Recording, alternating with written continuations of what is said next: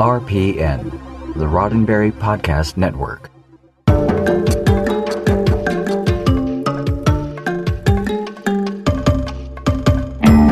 To Capellius and back with a few stops at Free Cloud and a Borg Cube along the way. It's Monday night at 7 p.m. Pacific, 10 p.m. Eastern. That must mean it's Mission Log Live. I'm Norman Lau. And I'm John Champion. Well, we did it. We watched all 10 episodes of Star Trek Picard, the return of Jean-Luc, the return of Data and Seven and Riker and Troy, and we met a bunch of new friends too. How did all that play out? Did we get what we wanted? Are we excited about more Picard coming sometime down the road? Tonight, we attempt to wrap up our thoughts along with you. Give us a call to chime in. You can click on the Zoom meeting link. You can use the one tap from your smartphone. You can even dial us up the old-fashioned way and enter the meeting code that you see on screen. Yes, John, you're right. Our show and your hosts, that would be us, are all here for you. You get to tell us what you thought about Picard, what you think are the morals, meanings, and messages. What would you keep the same? What would you have changed? Everything is on the table tonight. We want to hear from you. Just like John said, you can join us easily through the Zoom meeting link or the phone numbers provided. Earl will greet you, and then he will connect you to us. Isn't that nice? He will. Now, I notice that in the feed right now, there's actually sort of the Zoom sort of preview page, not the feed. Earl is aware of it. He's working on it. Things happen. It's a live show. Technical things happen. But what I can see right now, I can see the people who are watching us and chatting with us live right now. So there's Dave. I know the other Dave is in there too. So hi, Dave and other Dave. There's Brian. There's Danny. There's Danny says, what is the purpose of joining the Zoom meeting? Well, we just told you. You click on the link, and if you want to chat with us, you can chat with us. There we are, talking live to each other. Brian says, oh, wait, no, hang on. Let's get that part. For right now, there's Karen. There's Brian again. There's Eric. Eric says, hi, John, Norman, and Earl. Thank you, Eric. Hello. There's Andrew. And my gosh, there's Chuck. There's Rick. There's Erica, not to be confused with Eric. Erica says, here we go. Yes, indeed, here we go. There's Alan Perry, who I was just talking to earlier today via email. There's Scott Palm, friend of the show, Scott Palm. John Cooley saying, what? What's all this? Yes, you're right. We're working on it. Don't you go anywhere. You can probably hear me, even if you can't see me at the moment. There's Danny. There's Pam saying, hi, John and Norman. There's Erica saying, live is fun.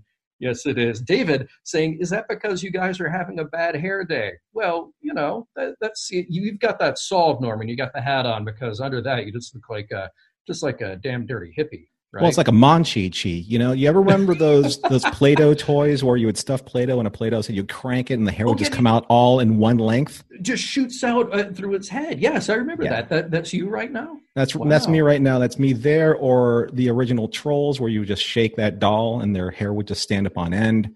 Yeah. And, of course, if you're of a certain age or generation, you remember Monchi-Chis. They're all so soft and cuddly. Yes, we all remember those. Very good. So funny, Dave says John is still in his pajamas. We are back, though. The video feed is back. I'm happy to say that.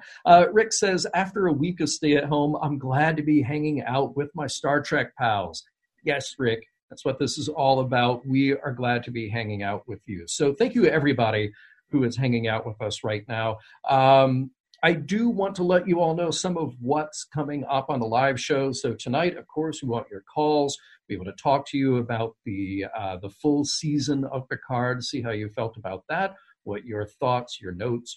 How did you feel about morals, meanings, messages? I know that Norman has some notes. I do too. We want to hear from you. Now, next week, we'll be doing a similar thing. We will also be talking about Picard, but we will have a special guest. We will have the bad astronomer himself, Phil Plait.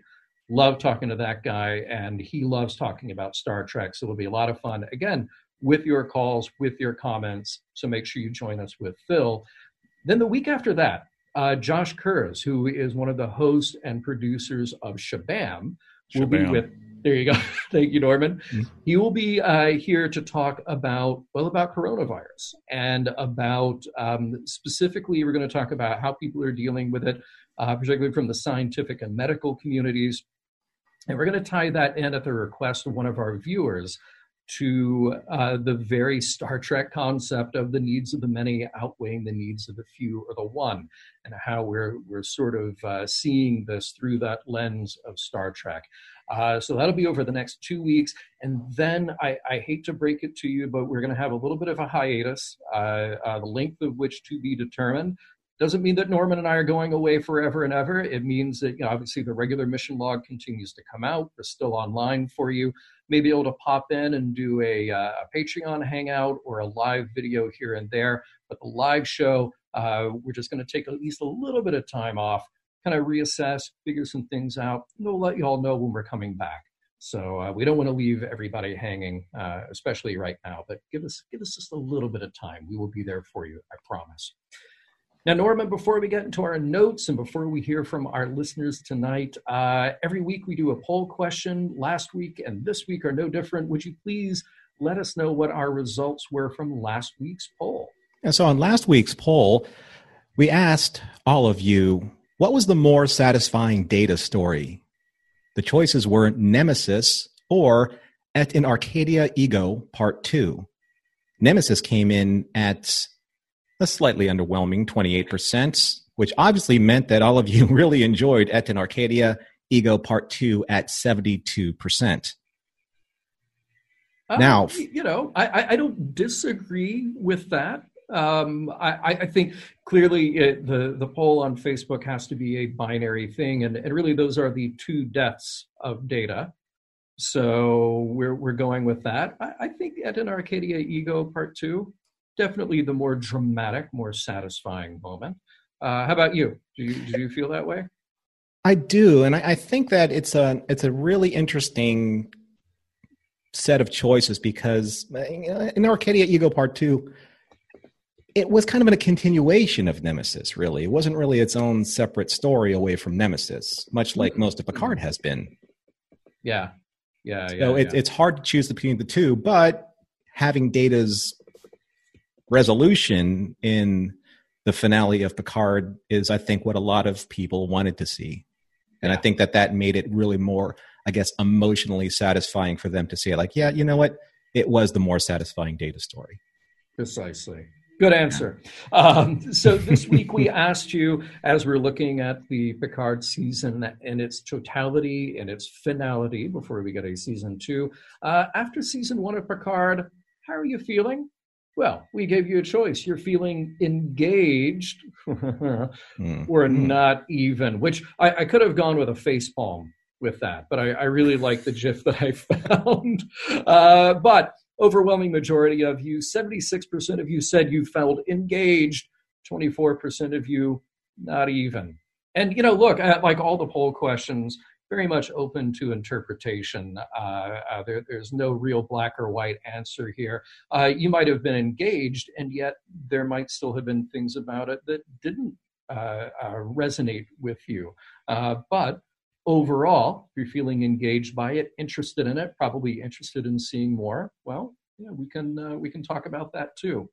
Interesting correlation, though, John, between the two polls is that you have engaged at 76% from last week's 72% winner. Yeah. And then you have Nemesis at 28%, and then this week's poll is not even at 24%. So essentially what I'm looking at is that people that enjoyed Nemesis aren't engaged, and people that enjoyed the finale are engaged. Oh, see, there you go. Exactly.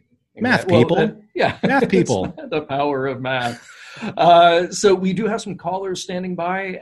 So I encourage all of you who have not rung in yet, please do so. Hit that Zoom meeting link or dial the number or use the one tap from your smartphone so you can get in line with the others and then chat with us. Norman, before we go to our calls, the last 10 weeks have been doing this with Reka. You got to do one episode with Reka when I was gone. Yes. And I very much enjoyed listening to that when I came back, just because it was very cool to hear a different take on it. Overall, before we get into specifics, just your take, your impression, like on a scale of 1 to 10, where does Picard season 1 sit with you? I think I would be fair to say that it sits at a pretty solid 7.5 with me. Oh, yes. Okay. All right. I think that it laid some really fantastic groundwork. a lot of my score comes from the production value and just the way that his refreshed Star Trek for, or especially the Next Generation era, for this, I guess, this generation's Star Trek, Discovery notwithstanding. But there are a couple things that I felt were a little undercooked or not incredibly well baked. Overall, though, I think that it was actually a very solid first season, and we'll get to see what happens with some of the decisions that they made in the second season. And those couple of half-baked things are named Narek and Narissa. Now, those two were fully baked.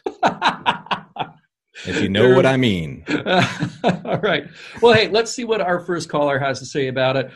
Friend of the show, and unfortunately we had a bad connection last week, so I'm glad to welcome him back this week.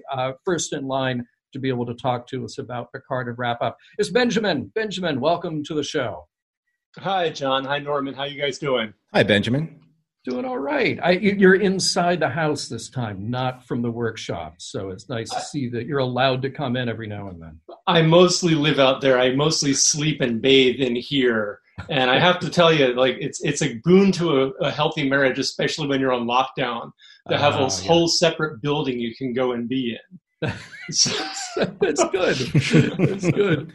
So you guys won't be one of those statistics. As they say, the more time people spend in the same house with each other, can't go to work, can't go away, that this could be detrimental. You're safe. You're good. Well, the good news is that, my life day to day looks basically the same as it did before coronavirus, because I was already working from my home shop. So it's not in that regard, it's not that big of an adjustment. But if you have the resources to build an outbuilding, I say go for it. If you're going to be a married couple, it's a real lifesaver. Cool. That is a good idea. That's excellent. I hope you guys are doing. Yeah. I think we're both doing well. Thank you for asking. We are both doing well. I'll speak for Norman in that case. Norman, you're doing well, right?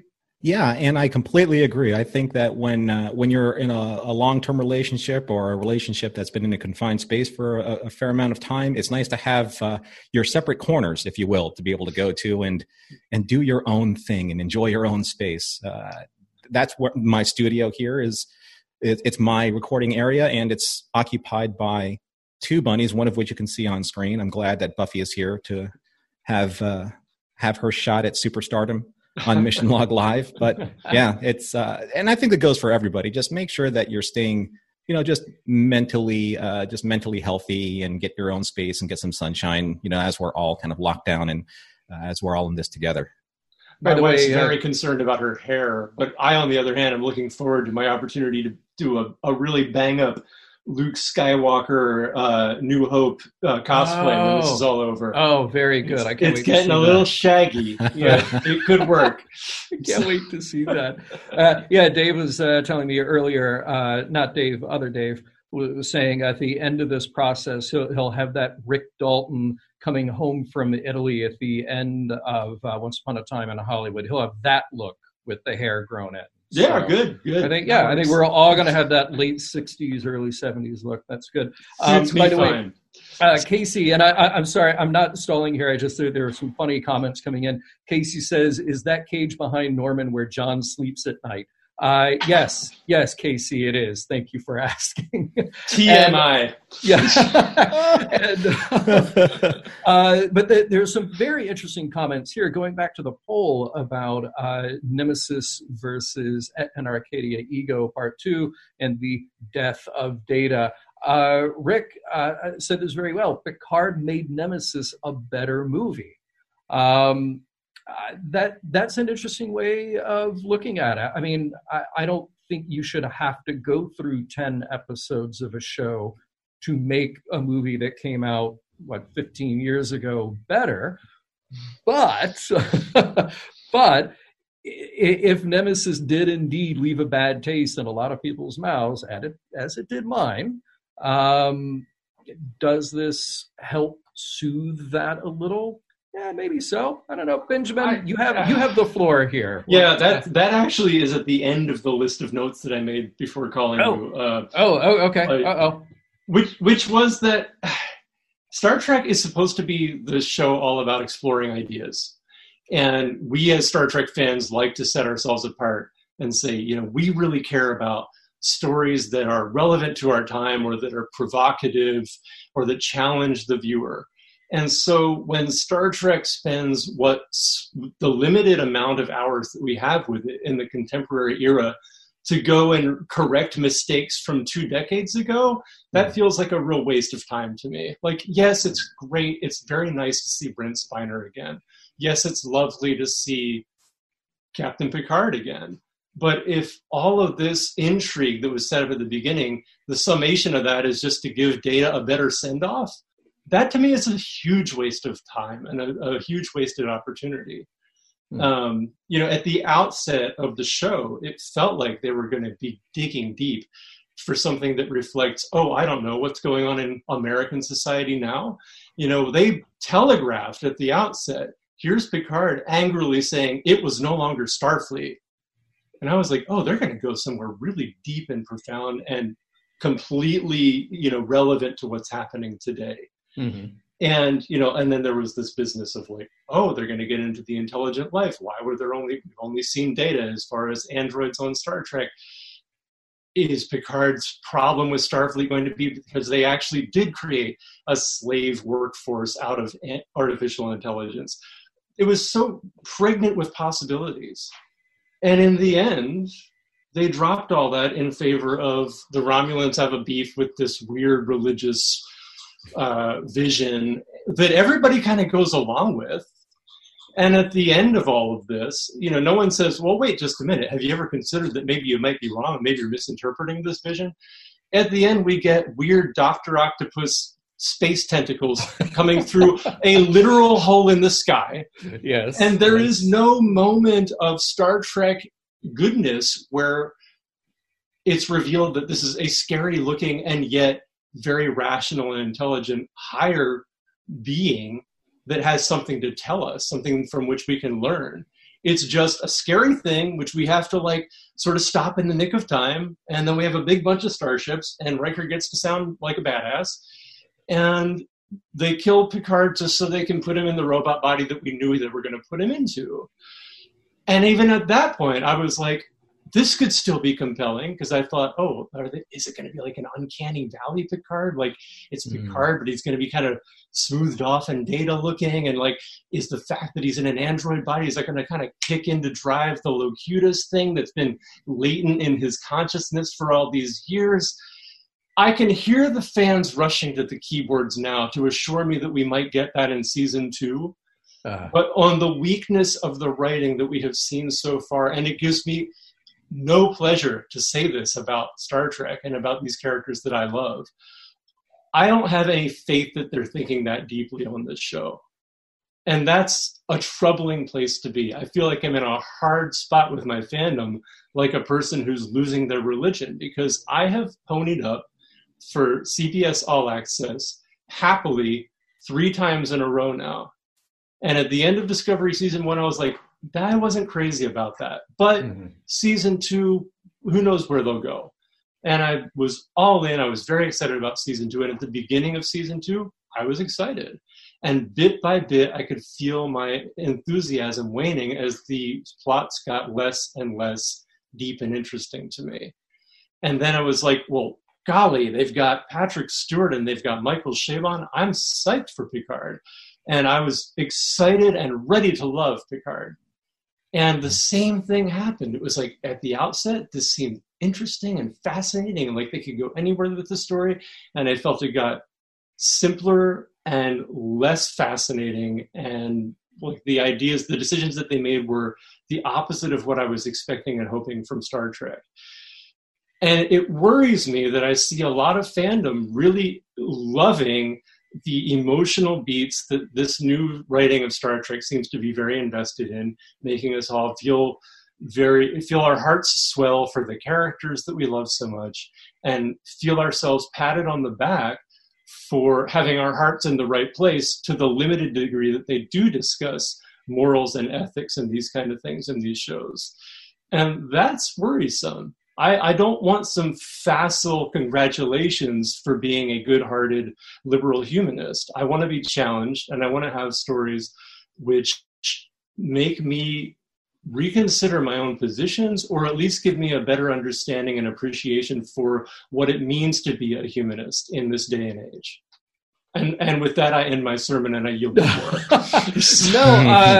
That was fantastic. I mean, honestly, I think that's one of the most thoughtful criticisms from somebody who did not love the show be able to express. I think there's a lot of negative criticism out there, which is focused in the wrong place. Yeah, I have no patience for the Gene's Vision people. Yeah, no, honestly, neither do I. And there are many aspects of this show that did not sit well with me, but I think I landed at a different place where I did overall enjoy the journey. I did overall enjoy where we got, but that does not make me blind to the sort of holes in this that you're seeing. Norman, I'm curious because I think your enjoyment of the show probably goes beyond mine, and I'm just curious kind of how you square some of these ideas that Benjamin has brought up. Well, first of all, Benjamin, I really appreciated how you articulated your feelings about the show. That was very, very thoughtful and very well presented. I think one of the things that's most troubling about fandom today, not in a sense of who is right or who is wrong, who's the predominant force that should be speaking for fandom. I think what the issue is with Picard, and going back to something like as strong as the emotional ties are to the Next Generation, what does fandom, what do they expect from yesterday's fans, and what do they expect from today's fans? Because talking to people that have seen Picard and don't carry the history, that emotional history from the Next Generation through those movies into this series, those people love this show because we're at that really interesting tipping point in fandom, and we see this with Star Wars pretty much all over the fandom airwaves, that you weren't there when it was great, but the people that are growing up with the fandom now think it's great. So where do we go from there? Does it make them wrong? Does it make us wrong or right? That's why I focus a lot of my opinions on how it looks from a production standpoint, because I want something that looks fresh. I want Star Trek to look that it belongs in this future, in that future. But I'm not sure if I'm completely on board with how I want to, give my final analysis on Picard yet. Because there's a certain cynic in me that knows that CBS is going to create a continuation, and I don't know how many different series they're going to make, with season 2, season 3, season 4, season 5. I don't know how long this is going to last, this particular story, this particular character. So I guess think that's something though, Norman, that I think does frustrate me and probably frustrates a lot of fans with modern day Star Trek, is that if you ask me, hey, what is a great episode of TOS or a great episode of Next Gen or a great episode of DS9, I can go say, oh, yeah, boom, here, watch this one. Watch Who Mourns for Adonais. Watch The Drumhead, or watch Duet, or whatever. And I could pick something and talk about why that has meaning to me, why I think that has social or political relevance, or I could talk about the performance or whatever.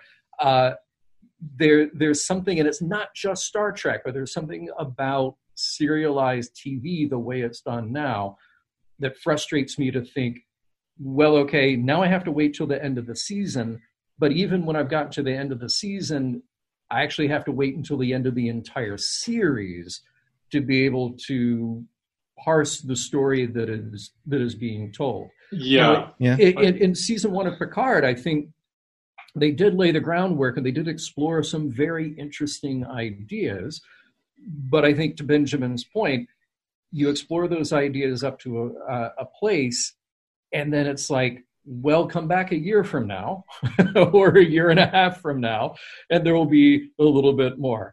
Yeah, it felt like they sprinkled the promise of an idea over the stories. And then I think this was a subject we got into a tiny bit last week, and my connection was bad, but was that I wonder if Star Trek shouldn't be the place where we try a return to episodic television rather than serialized, because in Next Gen, they might have dropped the idea of, interesting ideas about Romulan culture. They didn't, but it's the kind of thing they might have done where something is introduced and then we come back to it many weeks later or next season and then go for a deeper dive into that, because the plotting is not what's driving the show. And when you only have 10 episodes and you're supposed to tell an arc of a story over 10 episodes, the plot has to keep pushing that whole thing forward. And we don't get a chance to take the little side roads and diversions to explore deeper ideas that might inform future stories.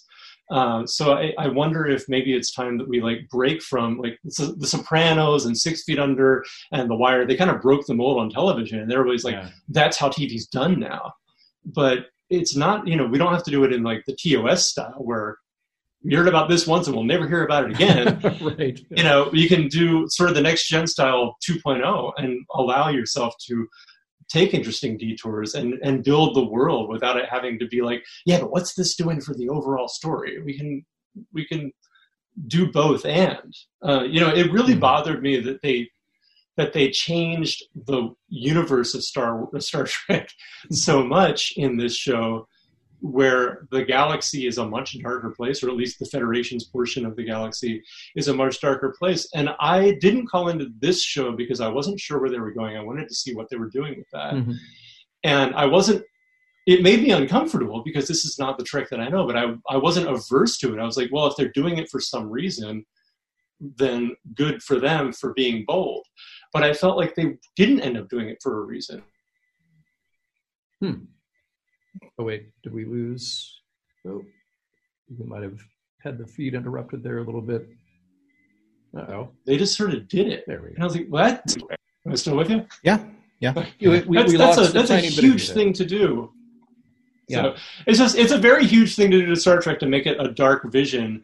And if you're going to do that, okay, but there better be a very good reason for doing that, it seems to me. So I've exhausted my notes, and I'm sure I've exhausted the patience of other people who are waiting to talk to you guys. But I really welcome the opportunity, and it feels great to talk to people in real time rather than just in comment sections online, because you don't get to have this sort of real time give and take and to hear the tone in the voice. I don't hate Picard, I don't hate New Trek, and people are real quick to go there.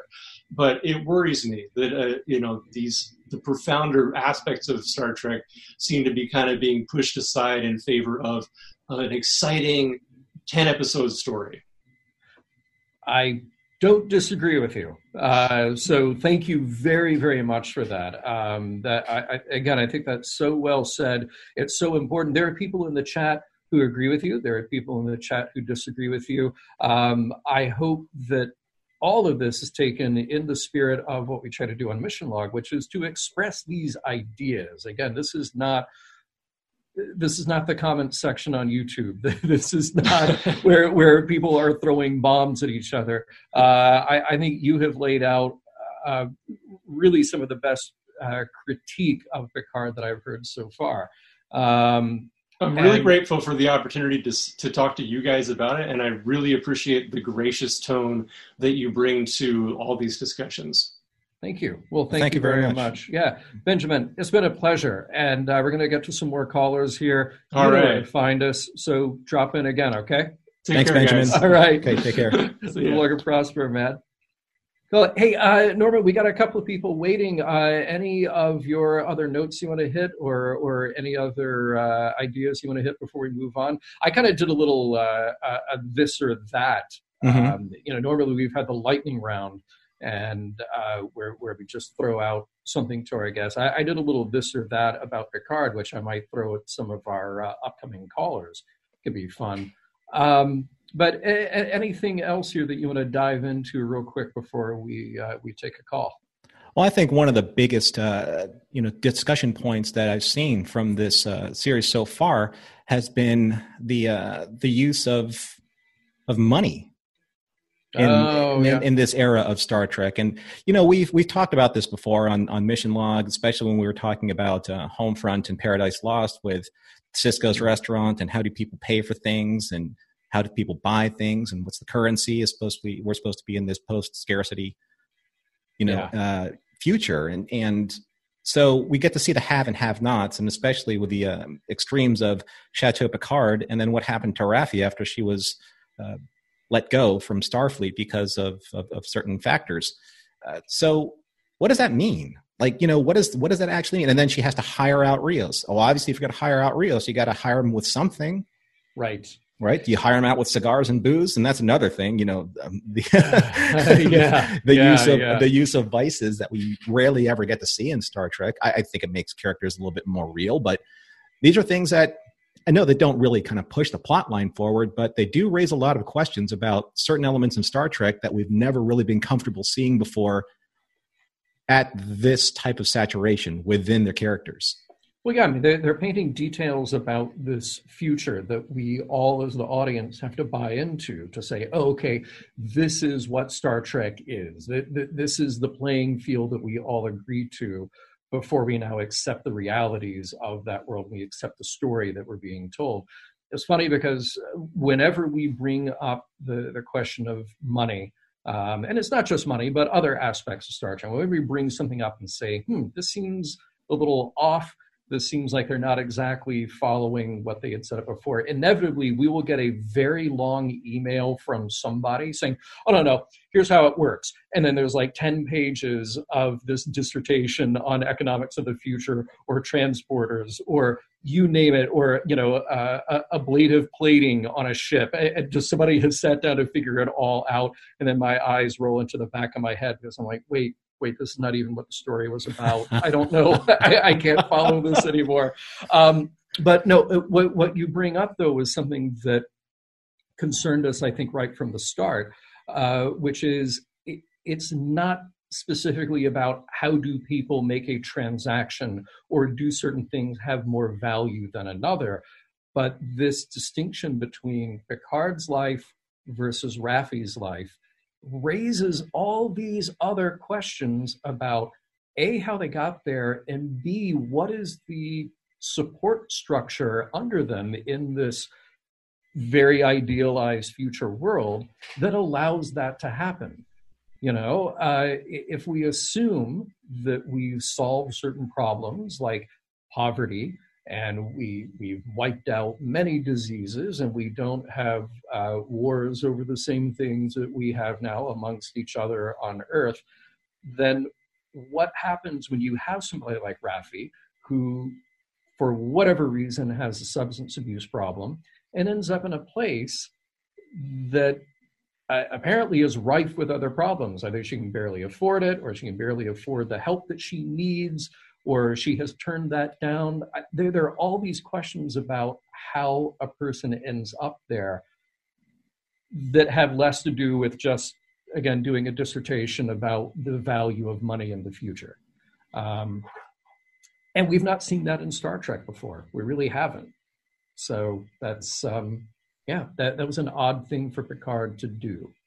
And I think also, John, before we jump into our next caller, Karen, who's waiting for us, one of the things I want to throw out to the audience, when we got to see Raffi's plight after so many years, 15 years after she was let go from Starfleet, I think one of the things that was really bugging me about what happened to her, what happened to Elnor, is that Picard really kind of left a trail of broken promises behind him. And that's not something that I believed was in his character. I said this to you before. Yeah. I think I texted you that message. So I don't want to talk about this now because I want to get to more of our callers, but that's just something that I think I would like the listeners to chime in on and see what they think about that.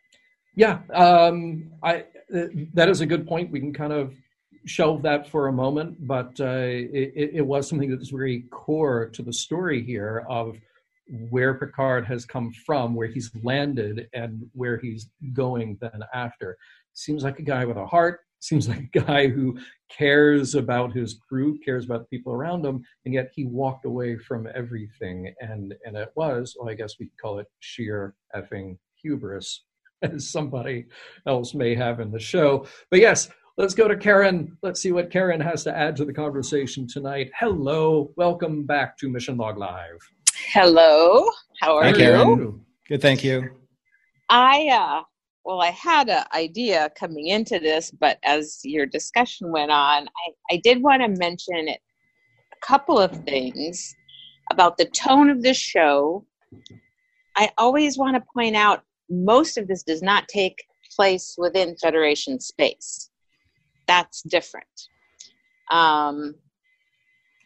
That is also part of why the tone is darker. When we're on Earth, it's lovely. The museum is lovely. The archive is lovely. You know, it's not like there's some doom hanging over Federation space. But what we've done here has gone outside of it for the most part. And I think that's where some of that dichotomy comes into play there. Is we just can't assume that, you know, because we're not on a starship. Everybody, or not everybody, but I heard a lot of, are we going to see Starfleet this week? I mean, this wasn't a show about Starfleet. This was a show about Picard. And, you know, that kind of comes to the whole post-scarcity thing. I think Raffi chose her existence. Picard chose his existence. They all self-isolated in a way that reflected their state of mind. It doesn't mean that Raffi couldn't have had more or couldn't have done something else. She certainly could have worked for someplace other than Starfleet, I am certain. So that kind of comes back to the broken promises, and that you don't connect that with Picard. And it comes into how I viewed this. I kind of come from the other page. I came away after the finale going, this was beautiful. This was a beautiful, it has its flaws. I'm not going to say it's perfect. Yes, certain things could have been developed. But to me, this was like an odyssey. This was Picard's odyssey. And he wasn't the Picard that we knew in some ways. Other ways, as I watched TNG, he is very much everybody who attacked him. Yeah, he was like that a lot throughout the Next Generation. But here's where we pick up. When you go back, clear back to, say, family, and Robert talking about him as a child and how, you know, basic jealousy of him, because he was so focused. He set the bar so high for himself, and he achieved all of his things to the detriment of his family, his, you know, probably colleagues. We see even a little bit of that with the What If story in Tapestry. You know, he made choices there. And he was this very focused, high-achieving person, very high standards, very high morals, to the point of supporting Starfleet no matter what, even when he knew they weren't quite right. Like, for instance, in, what's the Phoenix episode with the rogue captain and the Cardassians? I was just looking I know. at the breakdown for that. All right, somebody in the chat is they're gonna type it in, and I'll yell at you. That at the end of that, he knows that Maxwell is right. Mm-hmm. He gives a little warning to the Cardassians, but he does what is right for the Federation and the treaty, and keeping everything status quo. He does it again in Journey's End.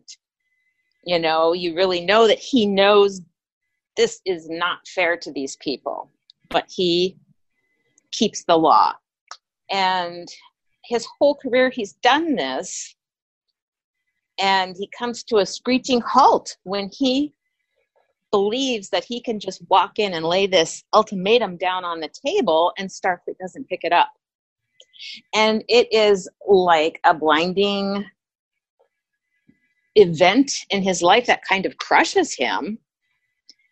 And he kind of stays in that place for whatever reason. Some of this is about, I would say a large amount of this series, this season, was about grief.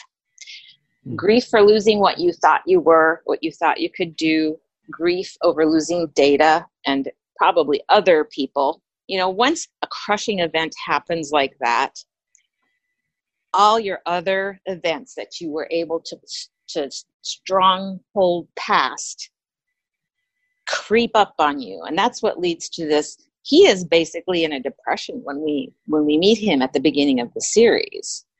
Well, see, that raises a question for me, though. And by the way, everybody is saying the wounded, and everybody is right. The wounded, yes. So, yes, thank you, everybody. Everybody. See, this raises a really interesting question for me, because all of those things that lead up to the Picard that we have now, this Picard who sort of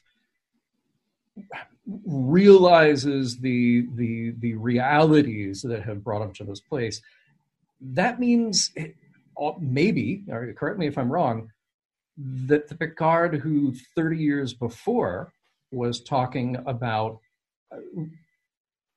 human and Federation and Starfleet principles and how they've solved all these problems and this is what they do, he was either very much mistaken or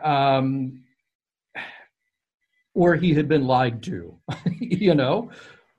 I would not rule out some of that, at least, because we've seen that throughout. That's how we get our admirals. If I may jump in here, if I'm sorry, Karen, sure, to interrupt you, but, great. See, I always think about the Badmirals, and I think about kind of like the Starfleet or Federation's kind of their guiding leaders. You know, we always see like one or two, maybe just like one bad admiral. Obviously, it doesn't spoil the bunch if admirals were apples, right? But I have to believe that seeing Picard evolve the 30 years that we've seen him and where he has come to, he is one human being of which Starfleet and the Federation are made up of many. And if he evolved in this way and took a turn in his character that wasn't savory to us, I have to believe that every single other person in Starfleet has to go through the same thing. After all, they're only human, possibly Vulcan, or possibly Vulcan Romulans who are in hiding. So, it's. I think we put Starfleet up on, or the United Federation of Planets. I think we as fans, put them too high up on a pedestal.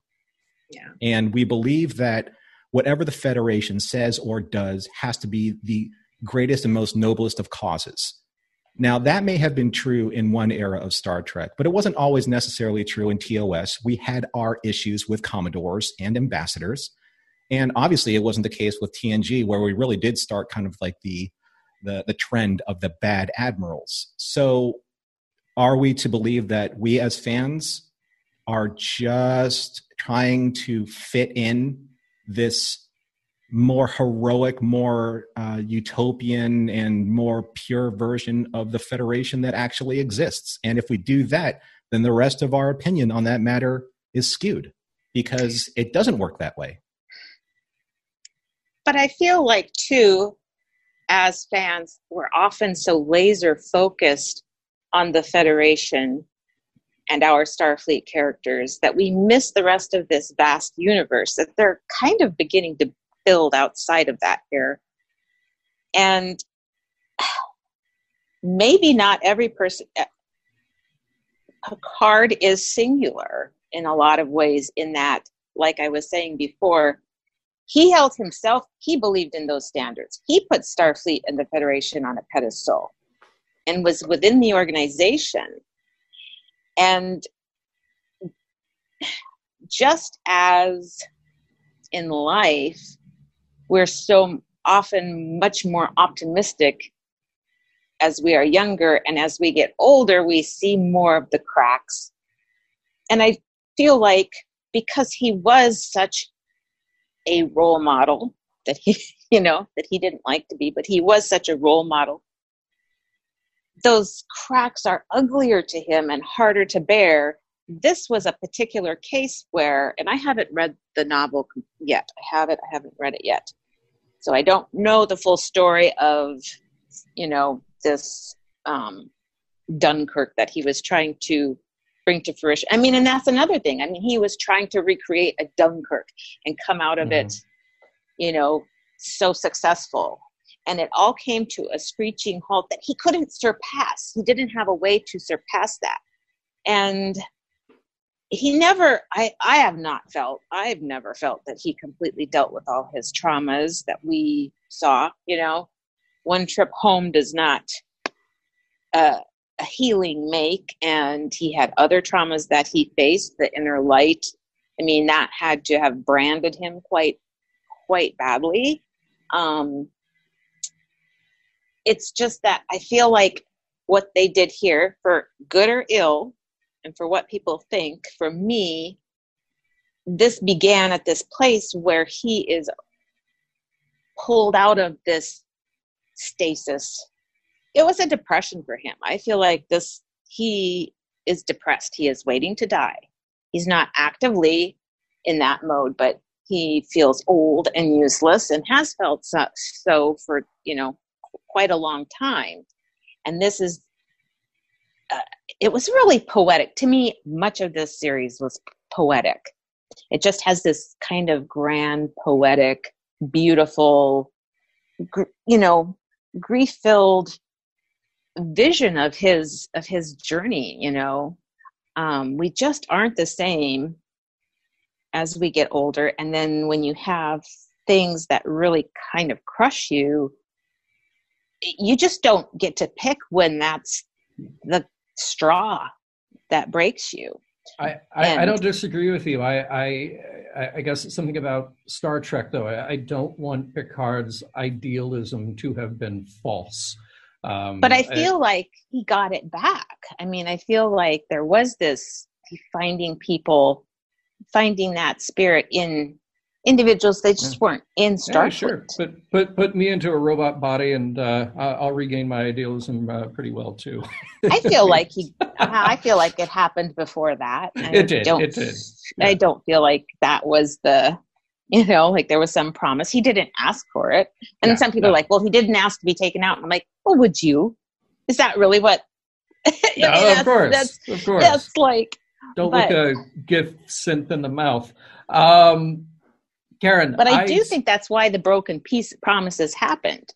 I mean, that's his story. He retreated, and not just him. Lots of, Raffi retreated in her own way. And yeah, sure, he should have reached out to her. But again, I don't know if you've ever been in a depression, but man, it is really hard to reach out. Yeah, no, I definitely understand that. I still want to see our Star Trek future have the people in place to deal with that better than we do now. Like it's to me, I'm of two minds. I want my Star Trek to be relatable and realistic where it can be.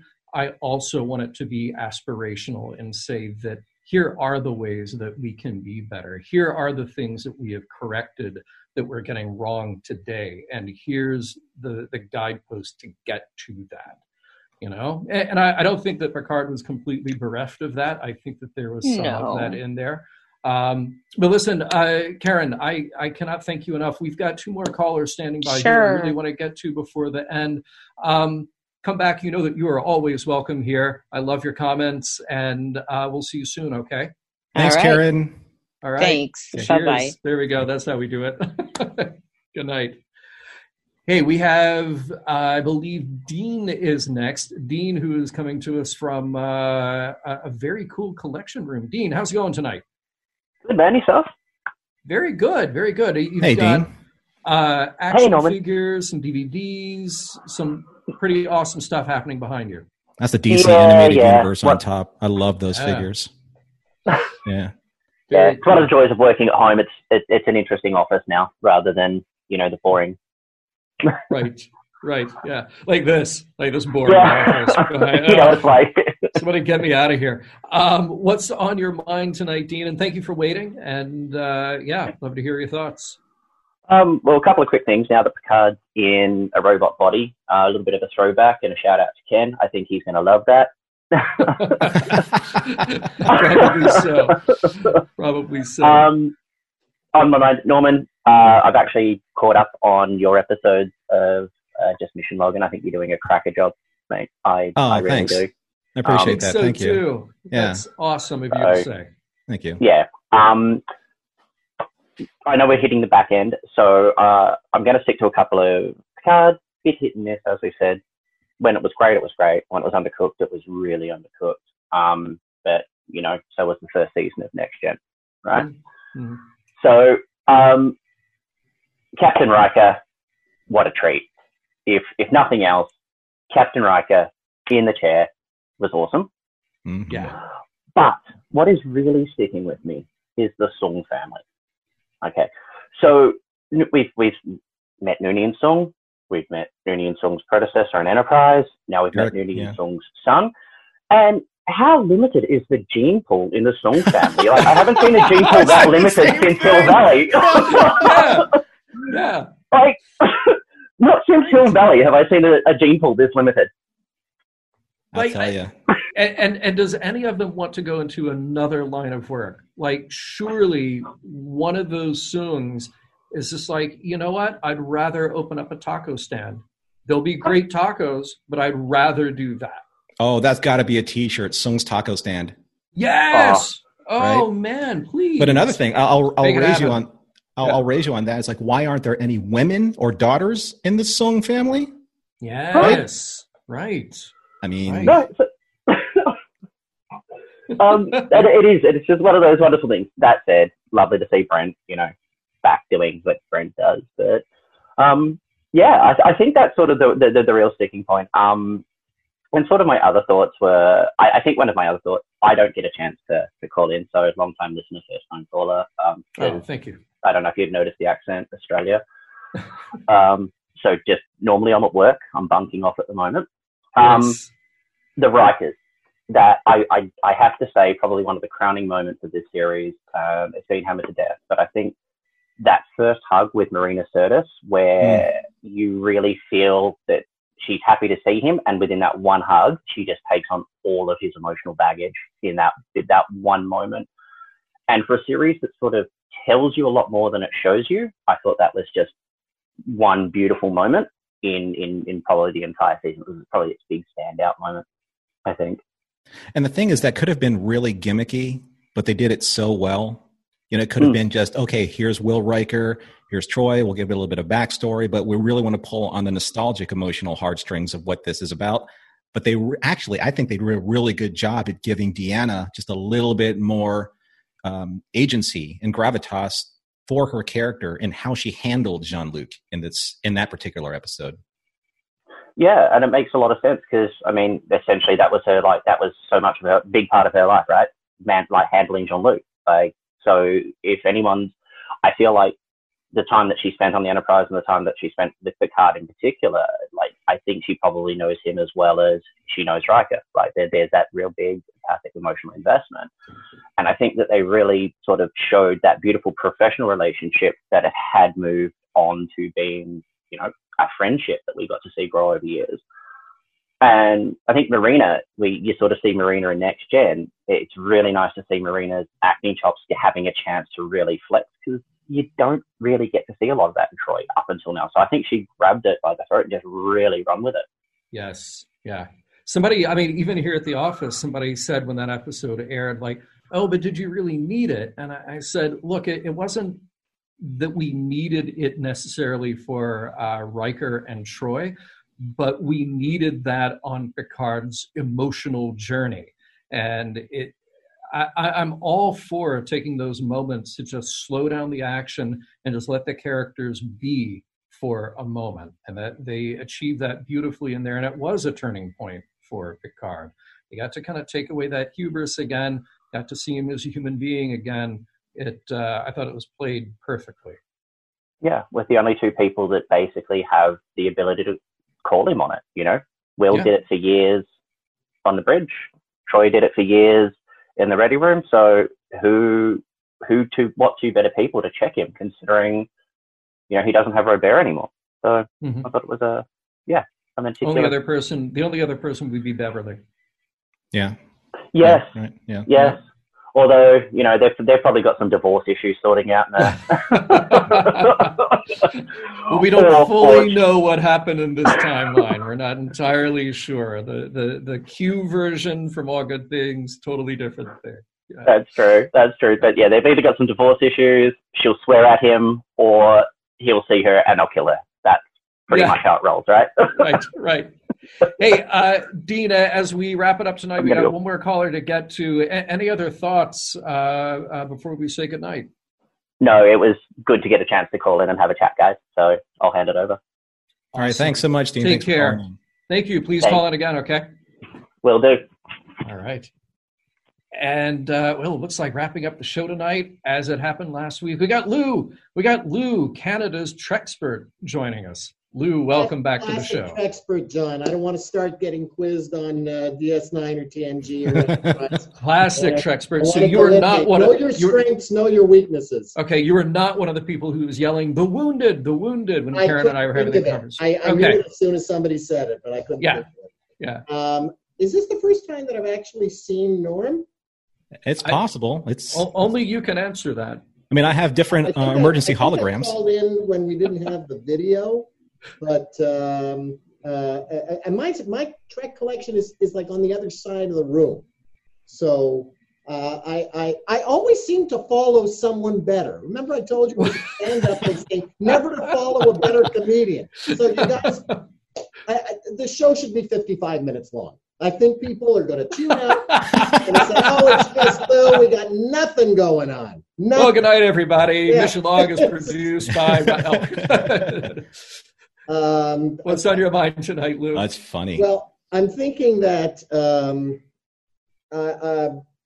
I've called in enough times to at least consider myself the crown prince of or the clown prince of Mission Log.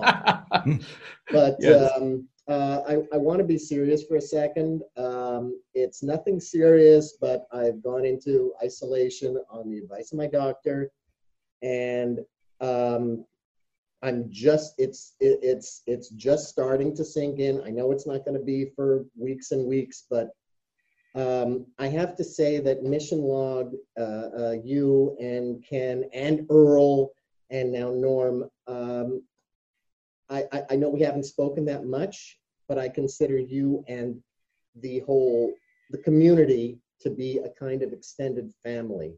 And I think in these difficult times, I feel that we're going to feel a lot less isolated by joining together in whatever community we can hook up with.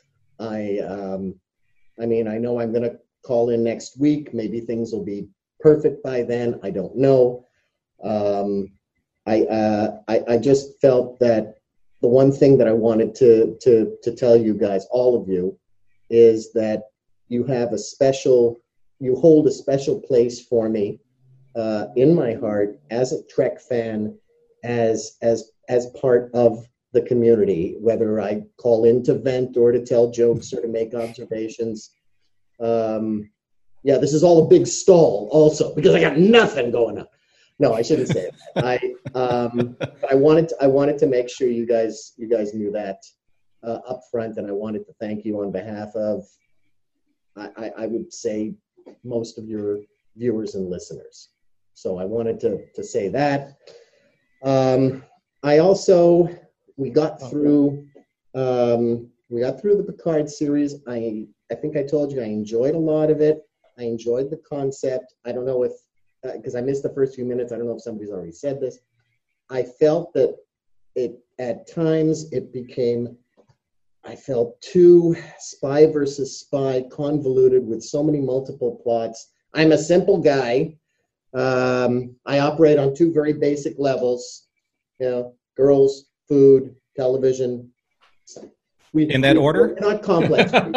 we're not complex. Don't tell them, but we're not.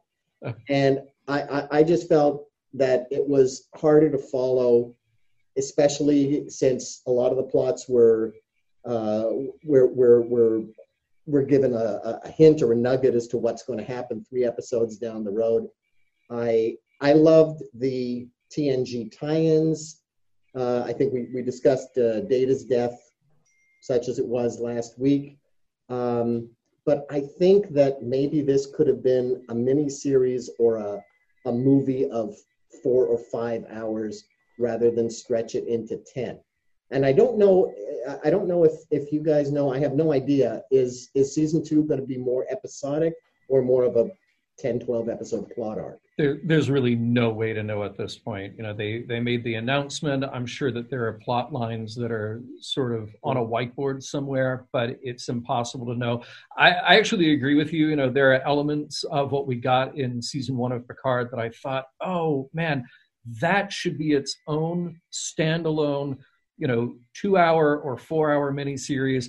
Other ideas that I thought, okay, you could do this in an episode and then just move on, just get away from it. So I think part of the structure of just assuming, well, we have to get people from episode 1 to episode 10. We have to create a cliffhanger to make people come back the next week. It sort of paints the writers into a corner in a way. But you also have the freedom to then explore something over time. So it's a bit of a double-edged sword. Lou, we're at the end of the show, and I apologize, but thank you so much, not only for your insight there, but your very kind words. Yes.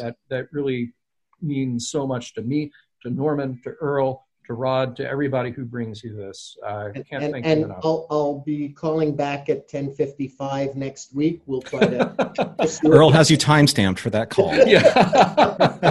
Thanks, guys. Thank you very much. Thank you All right, thanks, so Lou. much. Hey, Norman, really quickly before we do the promo and the credits, I just want to give a shout out here to friend of the show and producer Lisa Hansel. A lot of people know her in our audience. She is trying to get the word about a pause for applause. And you can find that on the website URL of the same name, apauseforapplause.com, or the Twitter handle @apause4, that's the number 4, applause. And you can get all the details there, but it's about honoring our healthcare and other essential workers on Thursdays in your time zone at 4 o'clock. A pause for applause. So you're welcome, Lisa. Get the word out as best we can. Mm-hmm. I love that we get so many good comments and thoughtful insights into the show. That is what brings me back week after week. I can't wait to do this again next week. Norman, if you would please tell people about the other shows on RPN real quick, and then we'll say goodnight. If you could give me one brief moment, because I know we're running over, but I just want to say one thing. I just want to say one thing, and I wanted to kind of springboard off of what Lou was saying. In this time, we have the technology. We actually have the technology and to harness social media in the way it's supposed to be used.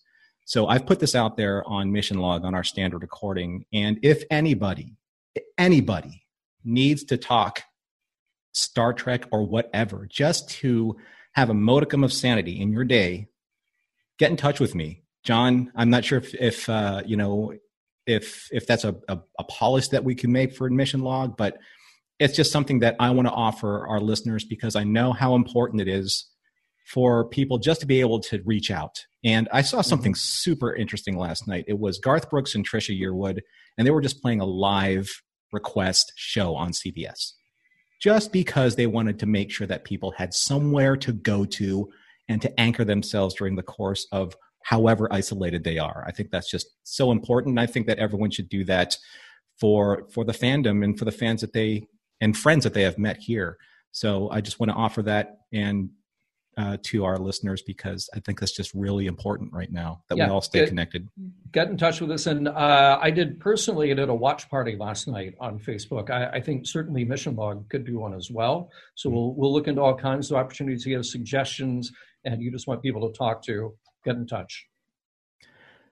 So we thank you for finding Mission Log Live tonight, and we want to quickly remind you that the Roddenberry Podcast Network has even more shows to interest you. Well, sure, I mean, you already know that Mission Log and Mission Log Live is what we do, but there are many more to get you through the week. We have Priority One Podcast, a magazine-style show featuring all the happenings in the Star Trek multiverse. Join them for their live show Tuesday nights at 5 p.m. Pacific, 8 p.m. Eastern. We also have Women at Warp, a look at Star Trek through a feminist lens. We have the Trek Files with your host, Dr. Larry Nemeczek, your weekly deep dive into the Roddenberry archive. And we also have daily Star Trek news. Just like it sounds, your daily dose of Star Trek and all the news that fits in about 10 minutes. And finally, a science show that entertains as well as educates called Shabam. Shabam! Give them a listen, and you can subscribe to all of them at podcast.roddenberry.com. Hey, thanks for doing that. And with that said, Mission Log Live is produced by Roddenberry Entertainment, executive producer Rob Roddenberry, technical production on Mission Log Live by the incomparable Earl Green. Be sure to visit podcast.roddenberry.com for the latest from the Roddenberry Podcast Network. If you'd like to support Mission Log directly, give us a look at patreon.com/missionlog. Thank you to everyone who joined us live or later. Stay safe, stay healthy. We look forward to talking with you next week.